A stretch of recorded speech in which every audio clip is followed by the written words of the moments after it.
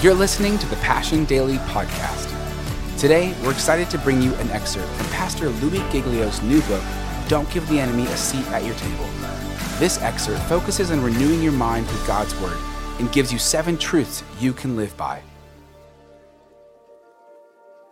Chapter 6, Freedom Revolution.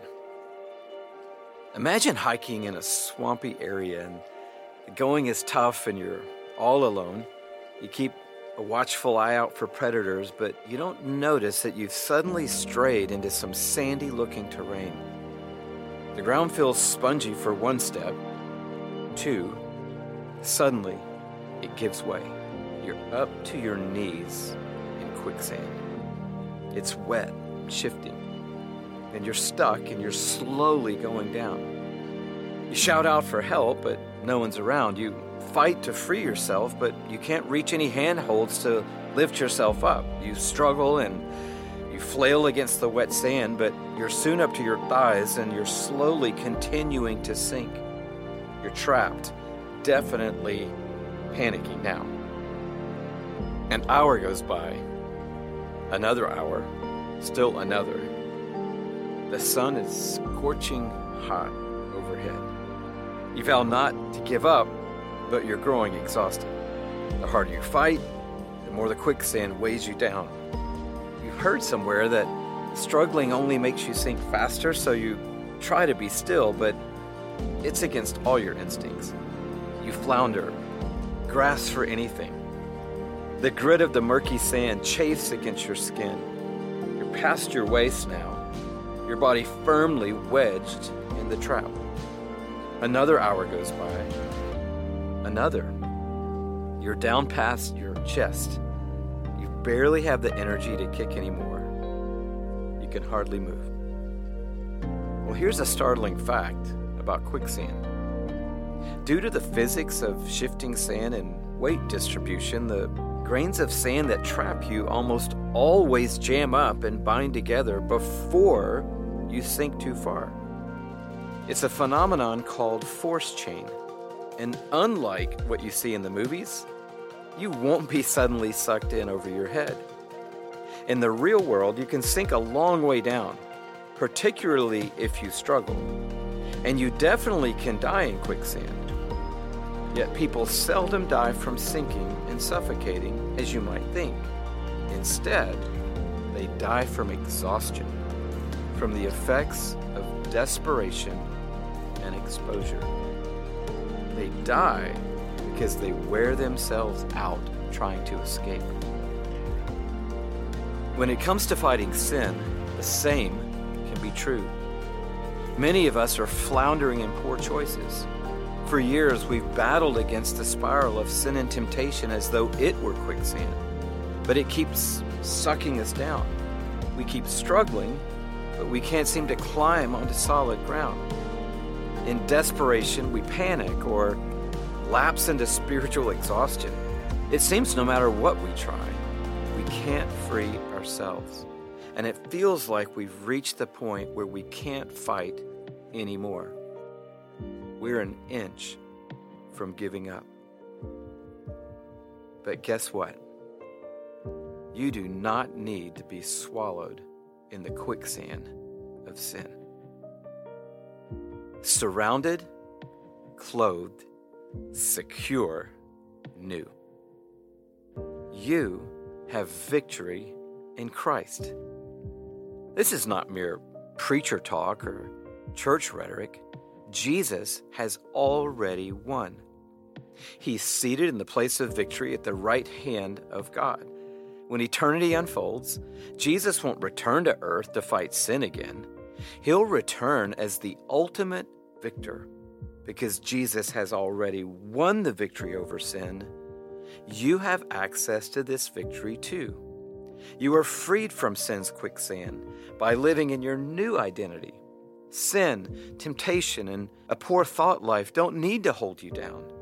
The power to live freely comes from your close association with Christ and His victory.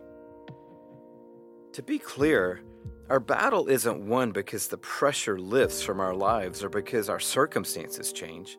We've seen this all along in our study of Psalm 23, 4, and 5.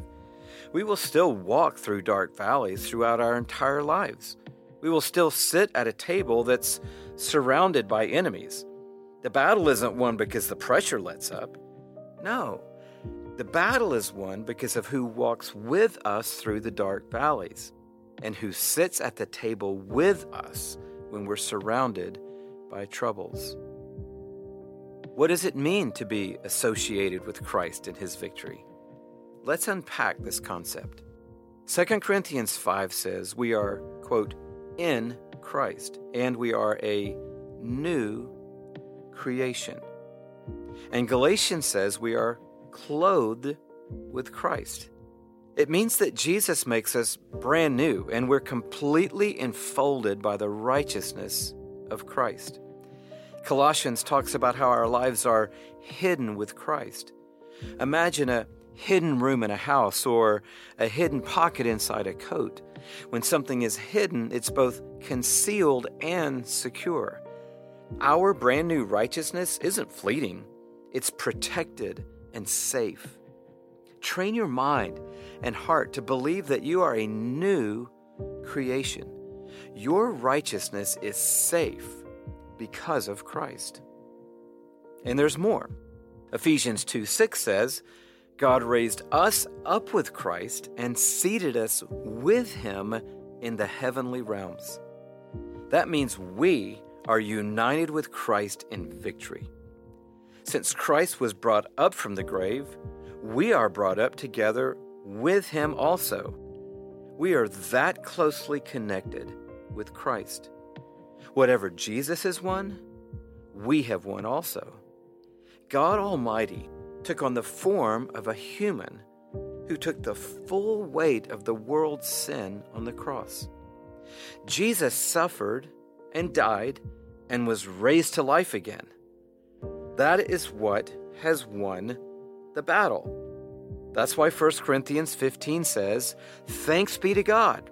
He gives us the victory through our Lord Jesus Christ.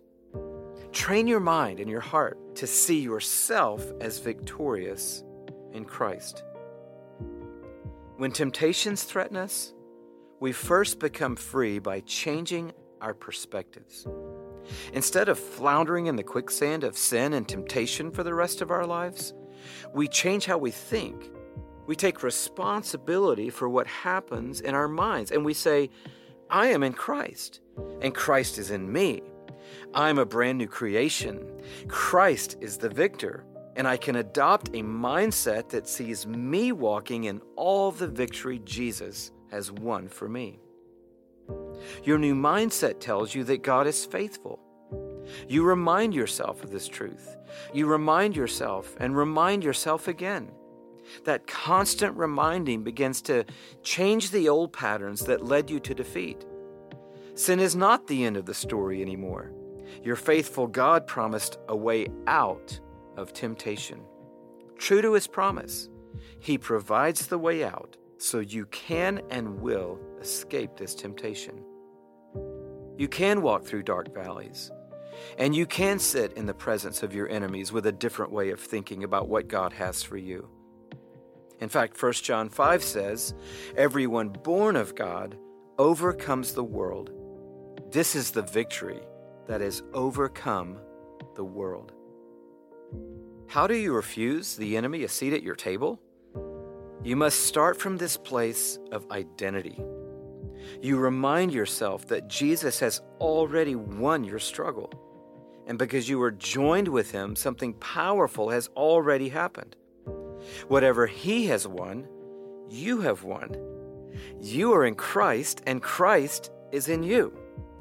Since Christ has victory, you have access to that victory right now.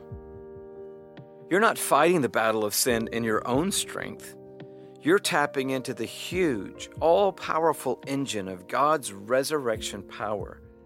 This is that engine for change we hinted at earlier.